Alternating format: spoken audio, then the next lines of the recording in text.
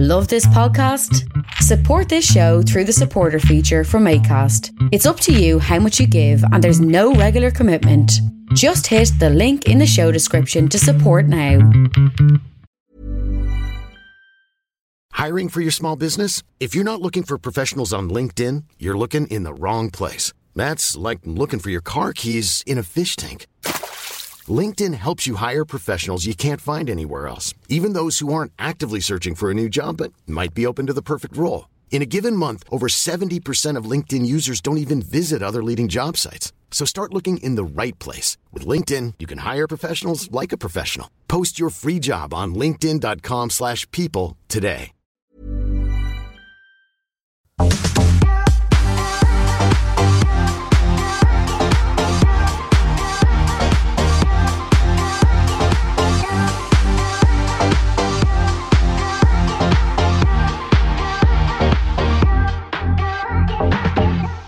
Hello, and you're very welcome along to the Unpopular Opinion podcast. My name is Jen. And my name is Garda. And today... We just went straight in now kissing. Today. Straight in now kissing. Straight in now kissing. That was amazing. Yeah, so we just did... we had a chat. I don't like saying interview because we're not. We're not interviewers. We're definitely not interviewers. With Conal from CBT Cognitive... He's a cognitive behavioural therapist, essentially. He works for the public service and he also has his own private practice and he's also on social media. Everything will be linked below. But I've learned so much. Yeah. So much. I'm just so like... I love learning about why people do what they do. I was like... I wanted to Google the whole time through it. Do you get me? I was like, I'd actually love to be a listener because I'd be flat out Googling. I'd be like, interesting. So stick around, listen to our little chat with him. See, look in at yourself, looking at your neighbour, looking at your family. Check on yourself. Check on yourself before you check on your mother. Check on your mother. Check on yourself. You know, you might go, oh yeah, that's why I'm such a fucking lunatic. That's why I'm such a bleeding broya. No, it's really interesting, and it's just even if like you're not affected by mental health, or I don't think anybody doesn't know somebody who isn't. But I found. It's just a good way to educate yourself. We did speak about when we were wrapping up, we stopped recording. He specialises in perinatal, mental health and some of the toxic things that some of us may have gone through when we were younger, and how that kind of reverberates around into your life of when you become a parent and stuff like that. So we are going to have him back in around November, just before I have baby, and talk specifically about that. So if you've any kind of anything you want us to ask him, or exactly, let us know on the Instagram. That'll be linked in the usual link list below as well. But for now, just enjoy our chat with Conal. So we are here today. We have a very special guest that we've had booked in for a while. We've finally got him here, so that's delighted with that. So we have Conal from Cognitive_Conal from Instagram. So I'm actually not going to introduce you. I think you'll do a much better job of that yourself. So why don't you go ahead and introduce yourself? Yeah, sure. So Conal is my name, as you said, and I work as a cognitive behavioural therapist. And I suppose my background is cognitive behavioural therapy and psychiatric nursing. And at the moment, I'm doing a doctorate studying anxiety disorders and OCD in the perinatal period, which is for women who are pregnant and new mummies. Wow. Oh, there you go. Well, there you go now, Jen. I'm your demographic there, Con. Should we all over it now? So what first drew you into that field? As you said, you've kind of been in it. You've been doing many studies over the years. So what was it that initially drew you to it? I suppose I've always been interested in the way people think and why they do what they do. And I think that passion probably developed a little bit from my mum as well. She's a child psychiatrist. So would have kind of motivated me to kind of think a little bit more about people and things. And I think when I finished my degree, I wanted to pursue further study. I didn't know what I wanted to do. And the CBT seemed like something it just kind of made sense to me. Mm-hmm. So I started my postgrad cert 2 weeks after I finished my degree and went into my diploma then the year afterwards. And then I think I worked in Trinity College for about a year and a half in the Department of Medicine doing research while in the psychology department in St. James's Hospital and the acute psychiatric unit, and just kind of kept going into my master's then. And the more I studied, the more I fell in love with it. Amazing. So what is it that you do now online? So you have your own website and you kind of have different, I suppose you've got different, what would you say, services? Would that be the word? Yeah, well, that's what kind of the main, like, what does cognitive behavioural therapy include? Like, if somebody was to be your client, what happens? What's the process, basically? Why would somebody come to see you? That's a very good question. For lots of different reasons. I suppose that cognitive behavioural therapy, or CBT, is used to treat a whole range of mental health disorders. And a lot of the research would support it in terms of treating anxiety disorders, depression, low mood, suicidal ideation, as well as obsessive compulsive disorder, trauma, and a few other disorders. So I would see people in my clinic, in the public service, and in my private practice with a whole range of kind of clinical severity. So in the public practice, I'd see more moderate to severe clients, and then it's a complete mix then in private practice. Interesting. And what would be, I suppose there's something like, it's such a big, I remember the first time I ever heard about CBT was when I did my 1 year of psychology before I dropped out. So I remember it was something that was super interesting, because it's obviously why do people do the things that they do? Mm-hmm. And there's like, that ranges all the way from, sociopaths, psychopaths, all that other stuff, down to why, quote unquote, people that wouldn't have any, I suppose, mental health issues. Mm-hmm. Why do they function the way that they are? And something else on top of that, and this, you can correct me about this, I've heard nowadays they're kind of we're trying to steer away from bipolar, kind of naming specific mental illnesses. Right. Mm-hmm. So is that true? Yes and no. Mm-hmm. I suppose that there seems to be a little bit of a disconnect between what happens in the world of social media and what happens in the kind of research, practical world, if you know what I mean. And so, like, there's moves to try and reduce labeling to a certain extent, but the system is kind of rigged against you. So, like, a good example is if you look at children. So if a child is kind of neurodivergent, so falls into the ADHD or the autistic spectrum, in order for you to get help from the services that the government provide, you must have a diagnosis that's given to you by a medical professional. So to move away from diagnoses would mean that you're not getting access to those services. Do you know what I mean? So services are designed, and in order for you to access them, you must be kind of, I'm using inverted commas here, but labeled correctly or diagnosed correctly. So you have to meet a certain criteria in order to access those services. So I think it's a very difficult thing to move away from diagnostic labels. And I also think that there's a certain amount of language that's used today on social media that medicalizes normal problems. So you'll often hear people say, oh, that's my OCD, or oh, I'm so anxious right now. And you kind of think you're not anxious, because anxious is an actual clinical condition that impacts the quality of your life, where you're struggling to go to work, you're struggling to sleep, you're struggling to eat, your sex drive is down. There's lots of other factors that are kind of complicating your life. And then I saw the other day a term called errand paralysis was mentioned on TV. And, that's just being overwhelmed. Do you know what I mean? It's like you have too much on and you're not able to problem solve it, so you become overwhelmed by anxiety. But there's these kind of attempts to kind of name them with trendy names, which is seriously problematic because it doesn't really mean anything. I think, because that was going to be my next... question to you, because there's somebody that I follow on TikTok and I find him very helpful. His name's Therapy Jeff.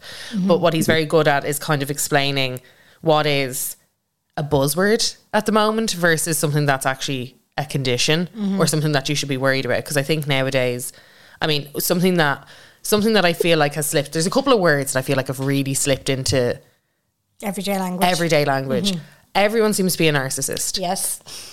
Everyone, and like I can't remember much, but I'm pretty, like, being a true narcissist, that's a very rare, sinister thing, and it's quite sinister. Yeah. So I find that wild. Like, everyone's ex-boyfriend seems to be a narcissist. Like, everyone's boss that they haven't gotten along with seems to be a narcissist. I find that very, very difficult. I'm like, no, it's gone really common these days. Jesus, everyone seems to be a narcissist nowadays. Yeah. Gaslighting. Oh my God, can we talk about that term for a minute? We can. Absolutely can. I completely agree with you on the narcissist and people kind of using language though that's kind of not befitting. And I think again it's the same thing that if you meet someone who's a little bit odd and there's a kind of general conclusion that they're a little bit odd, they kind of say, oh, they must be on the autistic spectrum. Yeah. Without really understanding what it is that makes the autistic spectrum, you know. And so the same thing could be said for narcissism. Like there are certain traits that exist within narcissism. So kind of like being self-absorbed, being manipulative, being able to kind of use people, kind of thinking longer term, lack of remorse, lack of empathy, lack of guilt. Like, and you might meet someone who has a lack of guilt. So like say you're my girlfriend and I cheat on you and I show a lack of guilt or lack of remorse about it. That's not necessarily that I'm a narcissist. Maybe I'm just completely done with you and that's my way of exiting the relationship. Yeah. Do you know what I mean? But that doesn't necessarily, like you can display narcissistic behaviors without being narcissistic, the same way you can display anxious behaviors without having clinical anxiety. Yeah.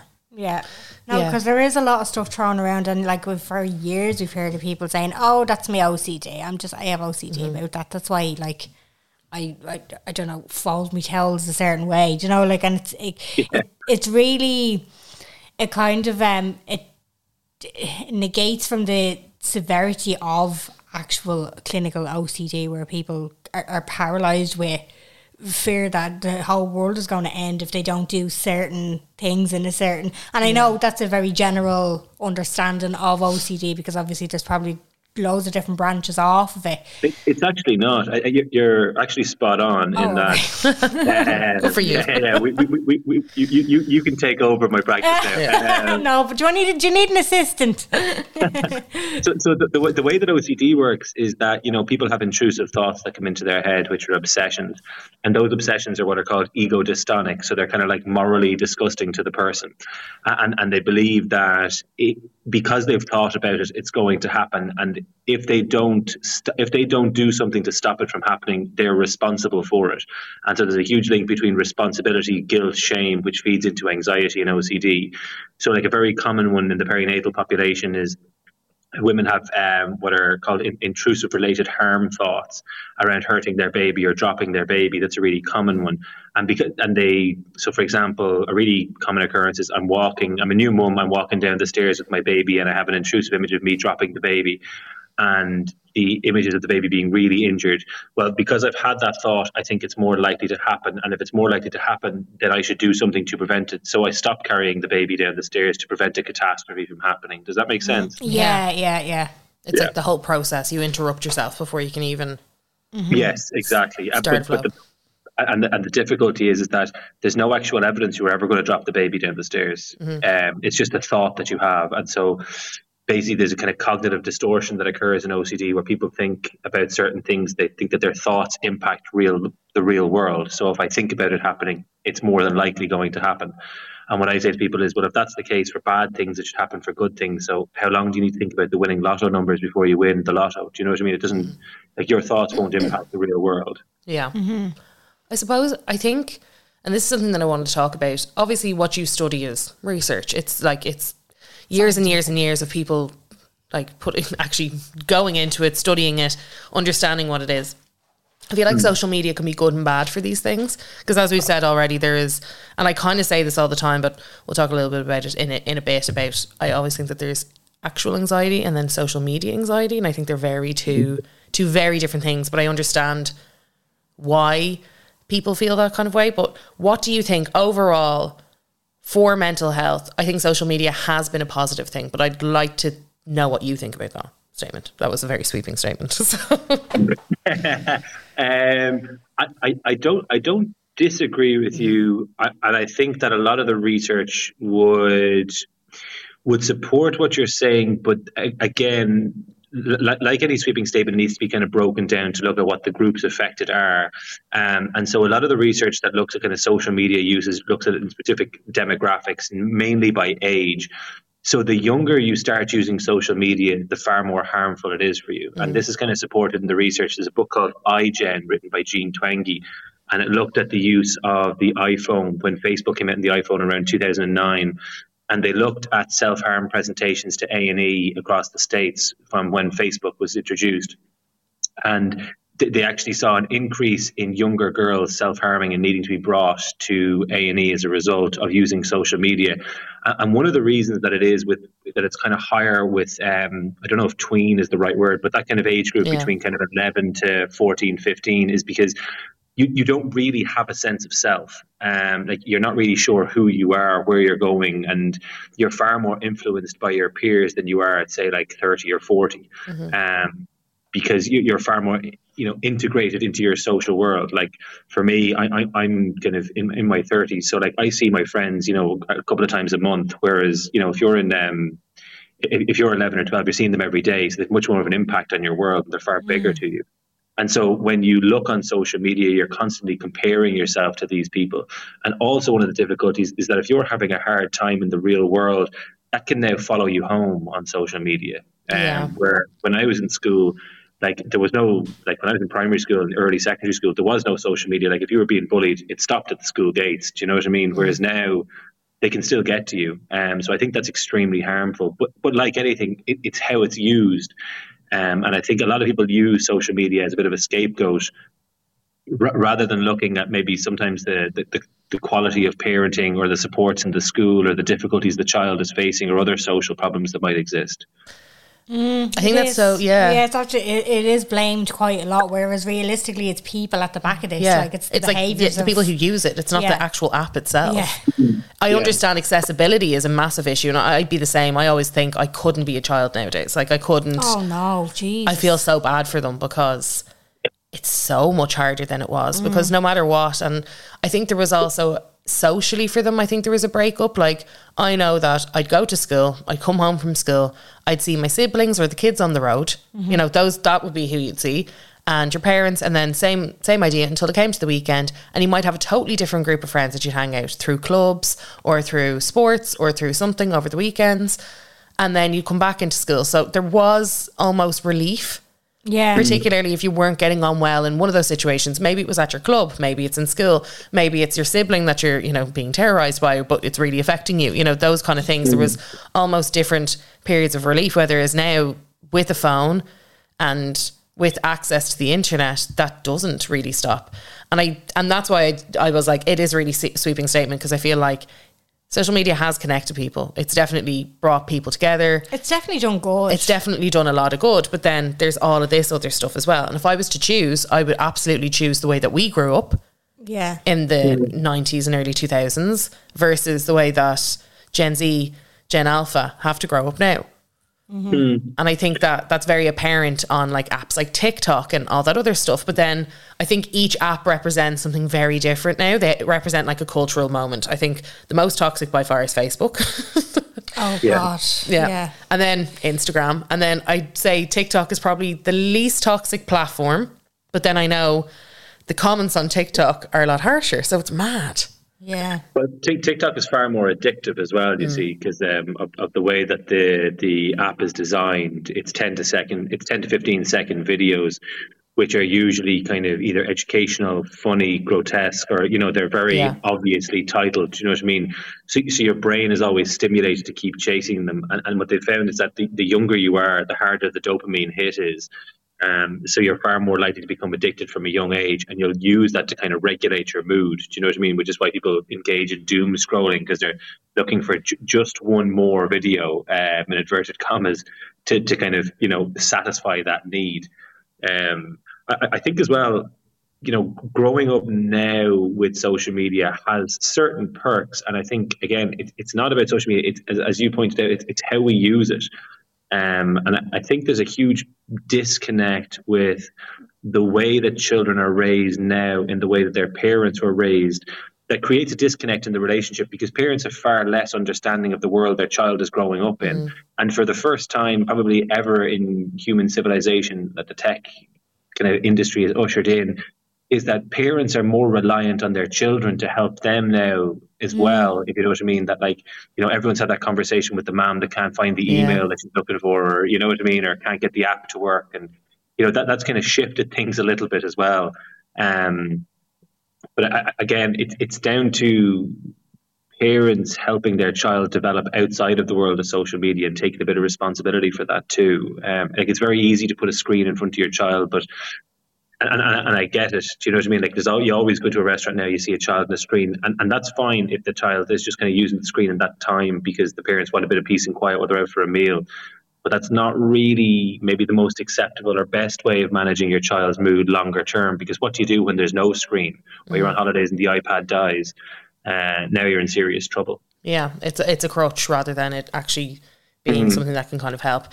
Something that I think is really important that you've skimmed on, but I want to talk about deeper is that, you're going to teach, my dad taught me how to drive, right? You're going to teach people how to do things. There is no etiquette, I think, that is being taught about behaviours and how to behave on social media. Because I think the biggest issue on social media is trolling. Yeah. By far. Mm-hmm. And that's trolling in all different kind of shapes and forms. That's, the typical Twitter man, shall we say, Twitter guy, versus all the way down to like anonymous profiles on any social media app versus, actual forums dedicated to actively and discussing trolling kind of behaviours, shall we say. Mm-hmm. So I find there's bigger issues because not only are you, giving your kid the iPad, you're also just saying, whatever pops into your head, go for it, babe. Like that's you can post that. There is no repercussions. But not only is it's bad it's very harmful for kids and teenagers because they're not really learning about it. Obviously they're going to, get talks being like, when it comes to bullying, it's, you teach your kids not to bully and you teach them very you're quite stern with them saying, this is how you act and you should never do that. Like I know one of my friends caught her teenager on Snapchat sending rude messages and she hit the roof and she was like, I didn't raise you that way. And since then she's really had to kind of like keep an eye on her and really kind of, I suppose, continue on that conversation to ensure that she understands why it's such an issue. But I think that's the problem. It's like there is no education, there is no conversation around this. So now you have full-grown adults who feel entitled to say what they want about who they want and how they want. And I think that goes back to maybe what we were talking about a little bit earlier, where I feel like there's anxiety and then there's a little bit of social media anxiety. And particularly in this day and age where you have, influencer culture, you have celebrities that are now a lot more accessible because they have media profiles. They're tweeting, they're talking, they're Snapchatting, they're Instagramming. They're kind of showing you a little bit more into their daily life. There's that real accessibility that wasn't there before, that people feel like they can kind of not only build a parasocial relationship, yes, but do it either positively or negatively. Yeah. So I think there's a couple of things in that. Like the first to say, there's a few really good insights in what you're saying, and that kind of parasocial relationship piece. I think there's a certain kind of question that can be raised that like a person isn't bad, but people are. Do you know what I mean? In a sense that like you never get one person rioting on their own. Yeah. Do you know what I mean? It takes a group because a group creates a certain level of anonymity where people can wear masks or hats to cover their face, and because they're covered, they're far more likely to do bad behavior because they think there's no consequences for it. Yeah. And I think that's a serious problem on social media with kind of fake bot accounts, is that there's no accountability for it, and there's no international jurisdiction. So you can basically say whatever you want to someone in the States, and no one's going to do anything about it. Do you know what I mean?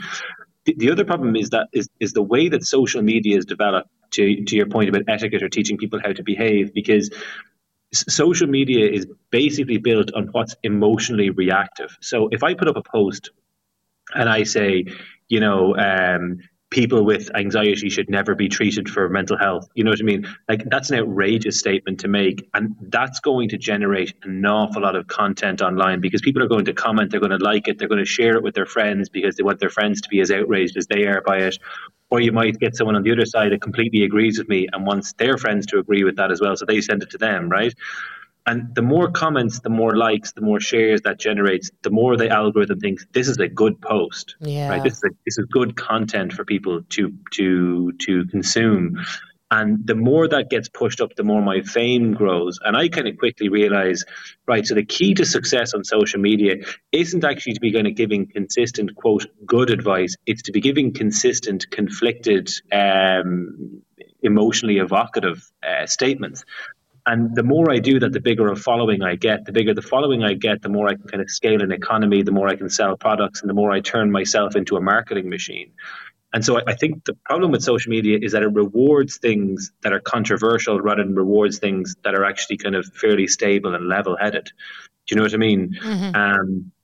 So I would think that's the biggest problem that underpins it. It's not so much social media or people that use it. It's what behaviors social media rewards. And so I think that there's a serious problem with that. And I also think there's a serious problem with the anonymity. And it's a pity there's not some kind of, Instagram where you have to sign up with a passport where you publish your name and your details and your date of birth and your address. Because I think people will be a lot more careful about what they say then. Yeah, it baffles me that there's websites that allow, like the likes of Reddit, and there's other like websites and stuff like that you can just be as anonymous as you want, and it just kind of, and even setting up a fake profile on something like Instagram, do you know what I mean? It takes a lot of effort, and I think that's what it takes effort to be horrible. It takes a lot of effort to be horrible. Like, it's but very purposeful. But what is the reward? So this is what, like, first of all, why do people anonymously troll? And I know troll is probably not the right word, because trolling means a lot more that, like, we'd be here all day. But yeah, I think there's a difference between trolling and bullying, and just online abuse. You know what I mean? Like, when you say trolling, I kind of think of someone messing with somebody. Do you know what I mean? But it's perceived. But I think that, okay, so whenever you don't like somebody, one way to kind of think about this is that they're kind of holding up. Did either of you ever watch Harry Potter? Yeah. Okay, so do you remember that mirror in Harry Potter, and Harry looks in and he can see his wildest dreams and he feels really good about himself? Yeah.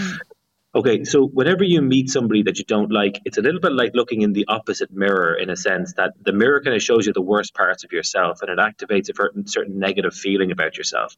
So, for example, let's say that I'm a girl and I'm at home and I'm watching you guys with your podcast and it's growing success, and you've really put yourself out there, you've made yourself vulnerable, you've opened yourself up to criticism.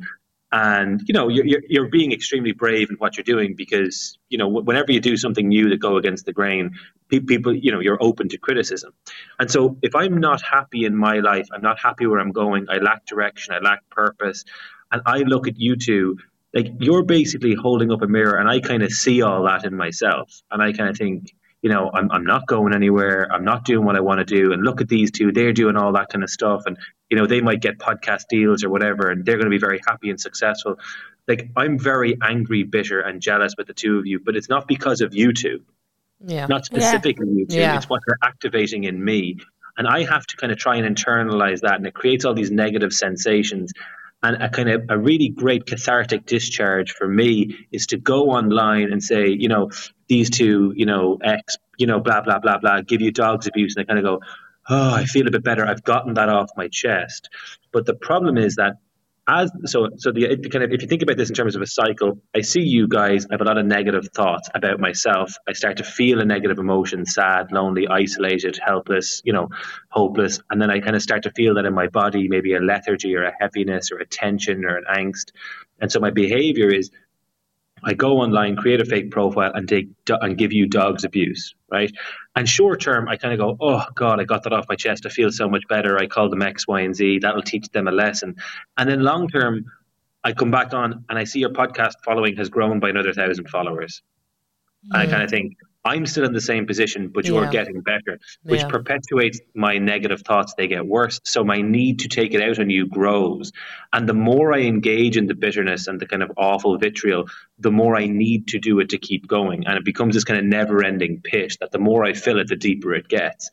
And that's why people get out of doing that. If that's the way I would kind of, I think, make sense of that. I'm glad you said it, because I've always said I feel like, because I think back before, like, I would have probably read some things online and just been like probably not happy in myself, and just kind of like got entertainment from it. Wouldn't have engaged as such, but like, and it definitely wouldn't have commented on anybody or messaged them or anything like that. But I did get a bit of enjoyment when I wasn't doing anything, like, with my own life, and I was kind of like, oh well, look, they're doing shit as well, or people don't like them, so that's grand. Do you know? Like a rant and relief kind of situation. Yeah, and I did recognise. Why do you think people watch soap operas? Yeah, and I did recognise it in myself that it was because I was wasn't fulfilled myself. And then ever since then, I've been kind of saying, like, I just think that's people who are unhappy. So I'm glad you, as a professional, have been able to confirm that's exactly why people do it, because they're not happy in themselves. But I do think, and this isn't to push back on anything that you're saying, I think when you say things like there's jealousy involved and there's spite and there's that, I think that trivializes a little bit, because a person who is giving abuse to another person online will never see that in themselves. So they're like, well, I'm not jealous of you. I wouldn't want that. And you're like, no, it goes deeper. You're like, no. It's not that you like want what I have. There's a bottom line kind of thing. Like there is. Like there's two ways you can kind of view this. One is that it's kind of fully conscious, and then the other is that it's kind of unconscious. Yeah.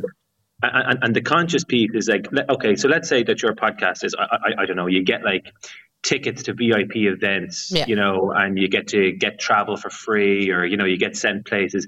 Like on a very surface conscious level, I kind of go, Jesus, I'm really jealous. I'd love to be able to go to, I don't know, Tenerife or Spain or whatever for a week all paid for. That's amazing. They get that, right? And so that's a very obvious thing that I'm jealous about, right? But I'm only ever seeing the end product. I don't see the fact that you guys had to start the podcast where there was only like maybe family members listening and it's grown and I don't see any of that, or the hardship or trying to get guests or whatever the case might be. I see the end product and that makes me jealous. But then there's the unconscious piece, which is that, what are you doing to remind me of my position in life? And if people aren't happy and they see people doing well, that sometimes is not very helpful for them. Do you know what I mean? Yeah. And the more that your podcast grows, and I'm sure when you guys started out, you're probably like, oh God, a little bit anxious, trying to get the followers, trying to get listeners and different things. And as it's become more successful, you become happier in yourselves. You become happier for other people around you as well, who are also doing well. That's so funny, because I think when we started, Jen had a following online, I had a following online, but they were a lot smaller than they are now. And when we started the podcast, we kind of just went into it going, here, listen, we'll give it a go. If it's shite, it's shite, and we'll see how we get on. And here we are like 4.5 years later, and we're both very happy. But I've noticed massive changes in you and massive changes in myself about the way that I view other people's success. Yeah, definitely.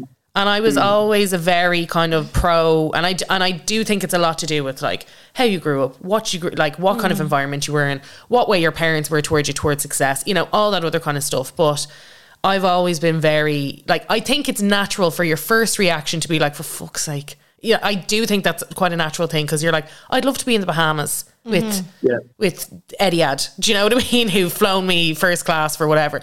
But then the second, like nowadays, whether it's back in the day, I'd be like, for fuck's sake, raging about it. Now I'm literally like, good for her, and I just move on. Like, and it just, it's easier to let I go. thought that was more about maturing, and that's why it never really made sense to me that there's actually more.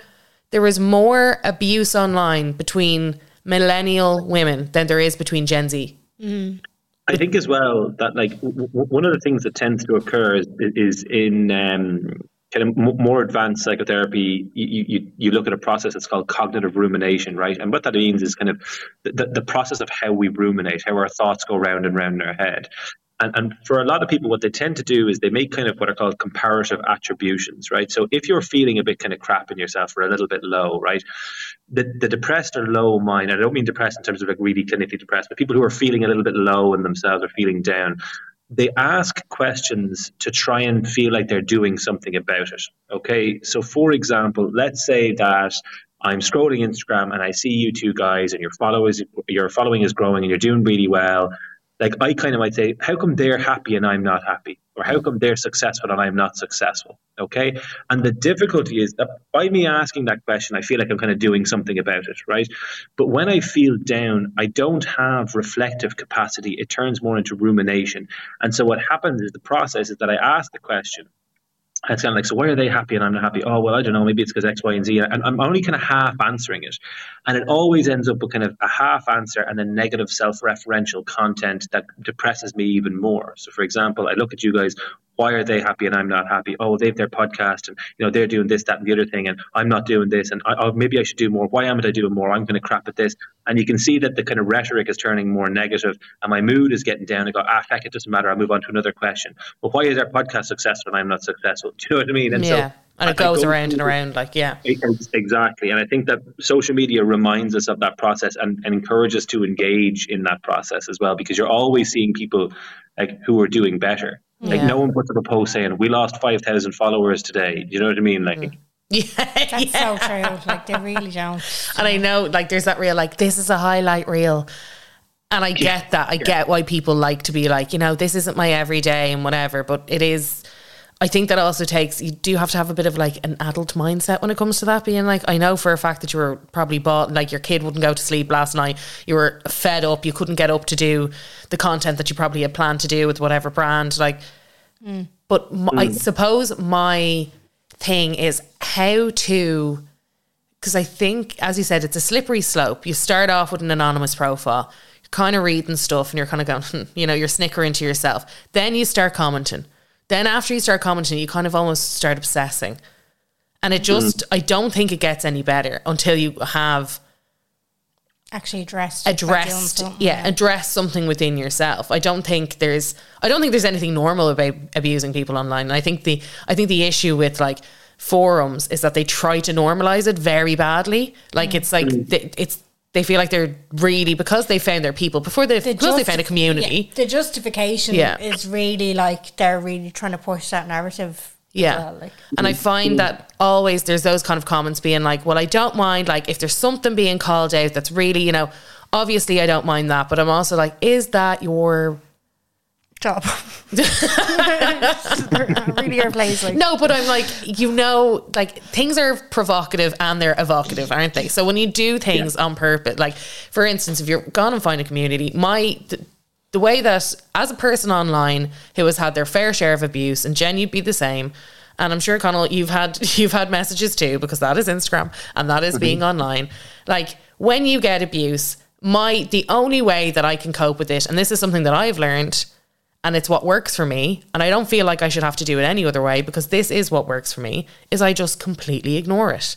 So what that has in turn done for me is that I have forgotten that there is forums dedicated to me. I have forgotten that there is people out there actively hating me, and it's allowed me to be on this podcast and be authentic, and it's allowed me to kind of deal with it. But then every so often, you know, a troll will get doxed, and it happens a lot more often.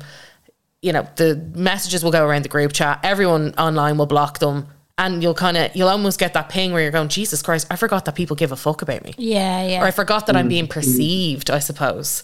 So it's like, how, first of all, I have two questions. As a person online, what is the best way to deal with it? And then as a person who might be listening to this, who might have either taken part or has those kind of behaviours and wants to genuinely change that about themselves. Like, I do know a lot of people that feel like they can't help themselves but get involved when they see kind of, I suppose, online abusive stuff. So those would be my, like, obviously you're not going to be able to sum it up, but it'd be nice to hear from you. Like, what are the ways, I suppose, that people can almost get themselves feeling a bit better, or maybe to get them to even just look at themselves, to even consider that they might be the problem rather than, do you know what I mean? Yeah. So do you mean, how do people who are on the receiving end deal with it, or how do people who are engaging with it? Both. So people who are on the receiving end, I think, is because it's something that as I said, I've found that just literally ignoring everything is the only way that has made me feel. And it doesn't even matter. As I said, I will skim a message now. If I see anything slightly abusive, I'll block it. I'll delete it and I'll block the person immediately, because I don't need to take that in. I don't need to delve into what that message is. Back in the day, I might have screenshotted it, sent it to my friends. We'd all kind of pick it apart or have a laugh at it. But I'd still think about it. That would be me thinking about it longer than I needed to. Weighed down for a couple of days. For a couple of days after going, Jesus, that was fucked up. Or, you know, and then you're almost bringing it to your friends to be like, isn't this so fucked up? But then they're like, why is someone writing that about you? Yeah. Like the shock out of people when they find things or they hear things. And it's awful. Like, it's really, really hard to read stuff about your friends or read stuff about people that you're close to too. So I suppose that was the question. It's more like how to deal with it being on the receiving end, but also if you're somebody who has a tendency to be abusive online, how to deal with that also. Yeah. So on the receiving end of it, I think it's important to remember that, you know, for as long as civilization has existed, there's been hecklers. Yeah. You know, and if you go back to kind of ancient Greece, you know, people giving speeches in the marketplace, people were heckling them and challenging them and saying bad things about them. And there's a certain amount of that's, you know, kind of smear campaigns that have been run through politics and through tribalism and different things like that is just normal. You know what I mean? So I'd kind of, you know, couch it in the sense that like this is human nature to a large extent. I also think if you're on the receiving end of it, you've got a couple of options. One is, as you said, block it. And I think there's no harm in doing that, because I think that if I was walking down the street and people were, you know, every fourth person I passed was giving me abuse, I'd probably stop going outside my house. You know what I mean? Because I'd just be like, this is maybe a bit too much. So I think blocking it is a good way of dealing with it. I also think it's important to kind of look at, if it's having a really negative impact, what exactly is it that they're saying that's having a negative impact on you? And I think that it probably, and again, I'm going to jumping to conclusions here about you, because, you know, I don't know your journey very well, obviously, but, you know, it's a lot easier to take those negative comments to heart when you're less successful. And I think that the more successful you become, the more established you become, and the more confident you become. So those negative comments don't tend to weigh you down as much. And there's also a certain amount of research that shows that, you know, we're far more prone to be affected by negative comments than positive comments. Like in a lot of relationship research, they look at that for every one negative comment you make about your partner, you need to make about 9 positives to kind of cancel it out. So as humans, we're far more prone to look for them, and they tend to make a little bit more of an impact. So I think blocking it is a good example. I also think that it's important that when someone says something negative about you, to come back to yourself and say, well, what am I trying to do? What's my goal? What's my purpose? What's my direction? What are my values? And, you know, what am I trying to work to build? And to come back to yourself and focus on your own journey. And, you know, take what they've said, acknowledge that you're hurt, acknowledge that you're upset, but then say, well, like, that's them on their journey, I'm on my journey. And am I going to let them knock me off the horse? And if you do get knocked off the horse, just get back on and keep following your own journey, rather than kind of getting off and kind of going, Jesus, I really need to kind of focus on this now for a long time and let it dwell. That'd be my advice to people who are on the receiving end of it. And also try and surround yourself with people who are far more positive. And the problem that people face is that the road to success can sometimes be a lonely one, because as you become a little bit more successful, you know, you might have, you know, less and less in common with people who you've grown up with, or they might not understand your journey, or you might be doing different things. So that can be troubling, but it's important to surround yourself with people who understand what you're trying to do as well, and vice versa. Yeah. To your second question, which is what to say to people who are kind of giving out negative comments online, you know, I was surprised to learn a couple of years ago there's a website called, I think, a thing like that, which is basically forums devoted to kind of hating on Irish influencers and celebrities and different things like that. You know, I think it's worth asking yourself, you know, do you feel lost in your own life, or are you happy in what you're doing, what you have? And so there's a big question between being happy in life versus happy with life, in the sense that, like, I might have a Ferrari, a mansion, a pool, you know, and all this kind of stuff, but I might not be happy in life in who I am. And what you'll find is a lot of people who are engaging in that kind of trollish kind of bullying behavior online, they're not happy with what's going on for themselves, and they need to sit down and say, like, where in like, this might make me feel good short term, but where is it actually bringing me? What am I actually going to get out of this? And in a year's time, if I continue to leave an abusive comment or 10 every day on this person's page, what changes about my life? Because this isn't actually slowing them down. And am I more focused on the other person and less on myself? And take responsibility and accountability for your own life and where you're going, rather than trying to kind of bring other people down. And whether or not that's a slightly Irish begrudgery kind of inbuilt into our psyche as well, I don't know, but important for people to recognise that. That's what I was going to ask you. Do you believe that we're a nation of begrudgers, or is there anything in particular about certain because you always hear, oh, Ireland's full of begrudgers, do you know, like that age-old classic. Is there any scientific or like this is putting you on the spot now. If there's none, just say no, there's none, Jen. Have you noticed trends in certain societies where there might be more begrudgery in one kind of place over another? Like, is there any kind of proof to the fact that Ireland's full of begrudgers? I don't know if there's any proof to say it. You definitely tend to encounter people who engage in begrudgery a lot in Ireland, but I don't know enough about other cultures to say that doesn't exist in other cultures too.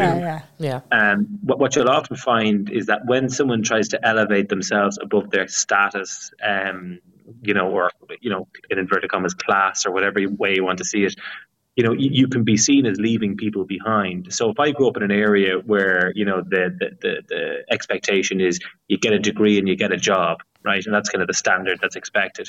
Well, if I go on and I do a doctorate or I set up a business and the business does very well, like I'm kind of doing above what's expected, right? And the people who are doing what is expected might kind of think, oh God, isn't he great? Some of them will think, oh, isn't he great for going above and beyond what's expected? Whereas other people might kind of go, why isn't he happy doing what I'm doing? Yeah. Why does he think he's better than us for doing extra? Do you know what I mean? Yeah. So I think that it's not so much that it's an Irish thing. I think that there's a certain amount of you'll never be liked by everybody. Everyone's cup of tea is a mug kind of thing. So I think there's a certain amount of kind of recognizing that no matter what you do, people are going to dislike you and you're going to be begrudged. But I would encourage you to kind of pity the begrudgers and focus on yourself. I think the class thing that you said is so interesting, because I find that for Ireland, that doesn't really have a class system, say like the British do, right? Closest neighbours to us. We are obsessed with class. And it is something that consistently comes up all the time, where it's like, you can't mention that you might have been to college. She thinks she's great, she's been to college. You can't mention something without someone, like, it triggering something in them.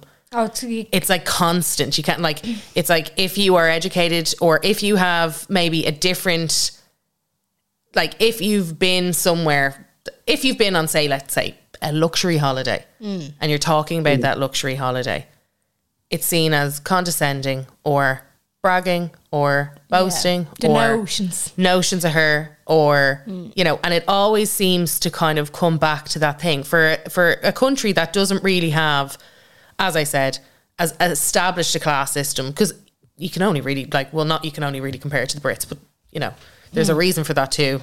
We'll go back, we'll do the wars again, but I find that really maddening that as a nation we are really focused on that, really like there's a real kind of, if you've had a degree, or if you've done X, or if you've done Y, or if you're living your life a certain way, or whatever car you drive, like there's a reason why I think there's more convertibles bought in Ireland than anywhere else in the world for like per capita and for like the weather or something like that, something fucking insane. Or Irish women spend more money on fake tan than anyone else in Europe, stuff like that. There's loads of like these different like little micro things. We're obsessed with beauty. We're obsessed with luxury purchasing. Something that didn't really suffer too much in the recession, funnily enough, is luxury purchasing. Irish people still found a way to make it happen, versus somewhere like the UK that was like the first thing that went off people's lists. Well, I think if you zoom out and take a macro look at Ireland, like Ireland as a country is nouveau riche. It's very new money. You know what I mean? Like in England, if you look at England, Germany, France, Spain, like you've had an aristocracy dating back over the last 1,000 years. And so the class system has been very well established in those countries to a certain extent. Ireland has never really had that. Like my grandparents would have went to school with no shoes on. And it's really only in the last, I would say 30 years that anyone in Ireland has actually had any disposable income. I don't know about you, but my parents would have grown up, like there was no restaurants that you went to. Like there was no kind of going into the shop to get a breakfast roll and a Coke and chill out. You know what I mean? It was kind of like what you had is what you had, and there was nothing else. And if you didn't use it, there was no follow up. So whereas like it's like if I give you €1 million today, right now, if I give it to 10 people, you're probably going to find that around 7 of them are going to go out and absolutely splurge that, because they won't know what to do with it. And so I think a lot of it is the fact that like we've never had it before, and it's all of a sudden we're getting it, and people just don't know what to do with it. But I think people are becoming a little bit more financially literate, because there's a little bit more emphasis on that now. But they're not skills that are taught in schools. They're something that you have to learn by yourself. Yeah. I think that's where we always fall down. Yeah, the education system. Conal, just before we let you go, what can people expect to find on your social media? You have an Instagram page. Do you give little insights? Give us a little rundown of your social medias to get people to go over and follow you. Yeah, so at Cognitive_Conal is the social media on Instagram. It's a combination of things around insights into why we do what we do for specific human behaviours. There's also a breakdown of mental health disorders. So I do certain posts on how health anxiety works, how OCD works, how depression works on a day-to-day level. And then there's posts on kind of childhood incidents and how parents affect our relationships as we grow up, and how our childhood affects our capacity to parent as well. And they begin at the three main kind of core themes that the page would focus on.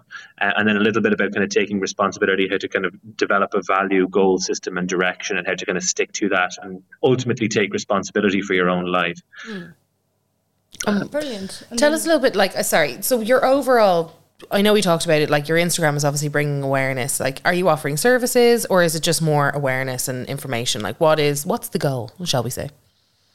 The goal at the moment is, I really believe that everybody should be entitled to a high quality, everyone should be entitled to high quality access to mental health care. Yeah. And I think at the moment in Ireland that we can't do that. And that's one of the reasons that I probably won't leave the public service, because I believe that just because you don't have the money for it doesn't mean you should be entitled to it.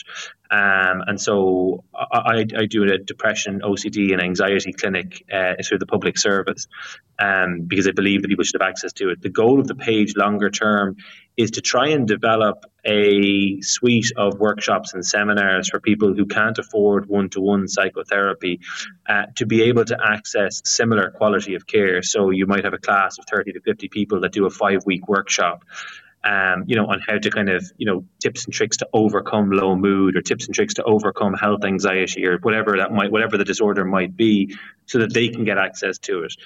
That's the long-term goal, is to kind of build that and also spread awareness, and hope that through doing more posts around childhood and how it influences their life, the parents can take a step back and recognize that their childhood has a direct impact on the way they parent their children. And this is why we end up with the exact same problems every single generation, because people are not looking at what happened to them. They're not looking at the impact that is, and the impact that has on their children. And that's really one of the long-term goals. And that's why working in the perinatal service gives me tremendous existential value, because it's a bit of a 2-for-1 deal. You treat the mammy not has the legacy impact then to pass on to the baby. And that's why I like babies anyway. It's great to be able to work with them, because you really feel that the baby's being protected, and it's one less thing that the next generation has to worry about. Yeah. No, it is really making a difference. And then obviously you have your website and your private clinic as well. So if anybody wants to book you privately, they can do that. I presume you take questions and stuff like that on your Instagram if anybody had any queries after the episode. So I will link all of those in the show notes. Main call to action is the Instagram page at Cognitive_Conal, and then cbtsolutions.ie for people who are looking for one-to-one. And I am looking at the moment at expanding the private practice a little bit more. At the moment I'm working with one clinical psychologist, and hoping that one or two more might be coming on to help reduce the waiting list. So watch this space. Perfect. Amazing. Brilliant. That's amazing. Conal, thanks a million for taking the time out. This actually went way over. We kind of said about half an hour, and it was so interesting to kind of the questions just come up as you're having the conversation. So I think it's so important what you're doing though. I think you're and it's making a big difference, especially when you talk about childhood trauma and where people may not even realise where certain things come from, and to start that healing. And like you say, break the cycle for the next generation and stuff like that. It is just so important. And one thing just before we wrap up as well is just remember that, like, when you think about a child, when you think about someone who's 2 to 10 years old, like, as the parent, you are so powerful in their world, and they depend on you for everything. And any major criticism or any kind of harsh punishment really impacts them. And just remember, like, they're little people with their own thoughts, emotions, and feelings that kind of depend on you for everything. So it's not about being overly kind to them, but it's about being fair with them as well. And because you're trying to always straddle the line between kind of empathy, compassion, development, but also discipline. And you're not always going to get it right, but it's important that you try. And don't forget that about them. Yeah. Oh God, that's I know they're so cute. Like, I have a little 3-year-old, and like he can be a lot sometimes. So and it does like something that I do. Like when I'm finding a bit overwhelmed, like to myself, just to kind of regulate myself or bring myself back down to earth. You know, when I'm really overstimulated, I'd be just like, I just need to think about when he's like 50, and I'm gonna want to come back to when he was a little 3-year-old. You know what I mean? To just cry and. Like those little mechanisms are things that I have to use sometimes because he's mental. Yeah, he's a wild thing. Yeah, he's a wild thing. Yeah. Conal, again, thanks a million so much for like I've learned loads this episode. It's been really informative. So it links for Conal will be down below in the show notes. And Conal, again, thanks a million. Thanks for having me, guys. Really appreciate it. When you're ready to pop the question, the last thing you want to do is second-guess the ring. At BlueNile.com, you can design a one-of-a-kind ring with the ease and convenience of shopping online. Choose your diamond and setting. When you find the one, you'll get it delivered right to your door. Go to BlueNile.com and use promo code LISTEN to get $50 off your purchase of $500 or more. That's code LISTEN at BlueNile.com for $50 off your purchase. BlueNile.com, code LISTEN. Hiring for your small business? If you're not looking for professionals on LinkedIn, you're looking in the wrong place. That's like looking for your car keys in a fish tank. LinkedIn helps you hire professionals you can't find anywhere else, even those who aren't actively searching for a new job but might be open to the perfect role. In a given month, over 70% of LinkedIn users don't even visit other leading job sites. So start looking in the right place. With LinkedIn, you can hire professionals like a professional. Post your free job on linkedin.com/people today. Absolutely lovely. So good. So good. I feel great now. Yeah, so do I. I feel really good after that. I wasn't too sure what to expect. Yeah, exactly. We're always like that when we go into, like, as we said, not interviews. When we go into chats with people that we don't have. About actual professionals. Yeah, that's what I'd say. It's like, how do we say this? People that aren't our friends. I was like, no, because I wouldn't want to say that either. Yeah. Like, because he is now a friend.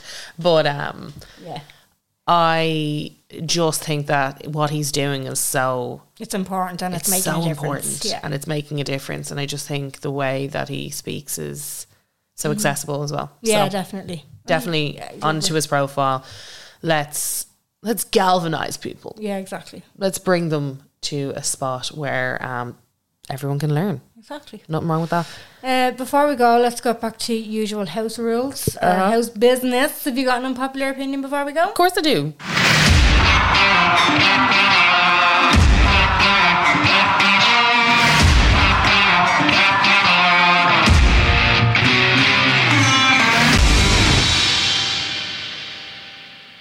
Now listen to me carefully because I'm going to say this once.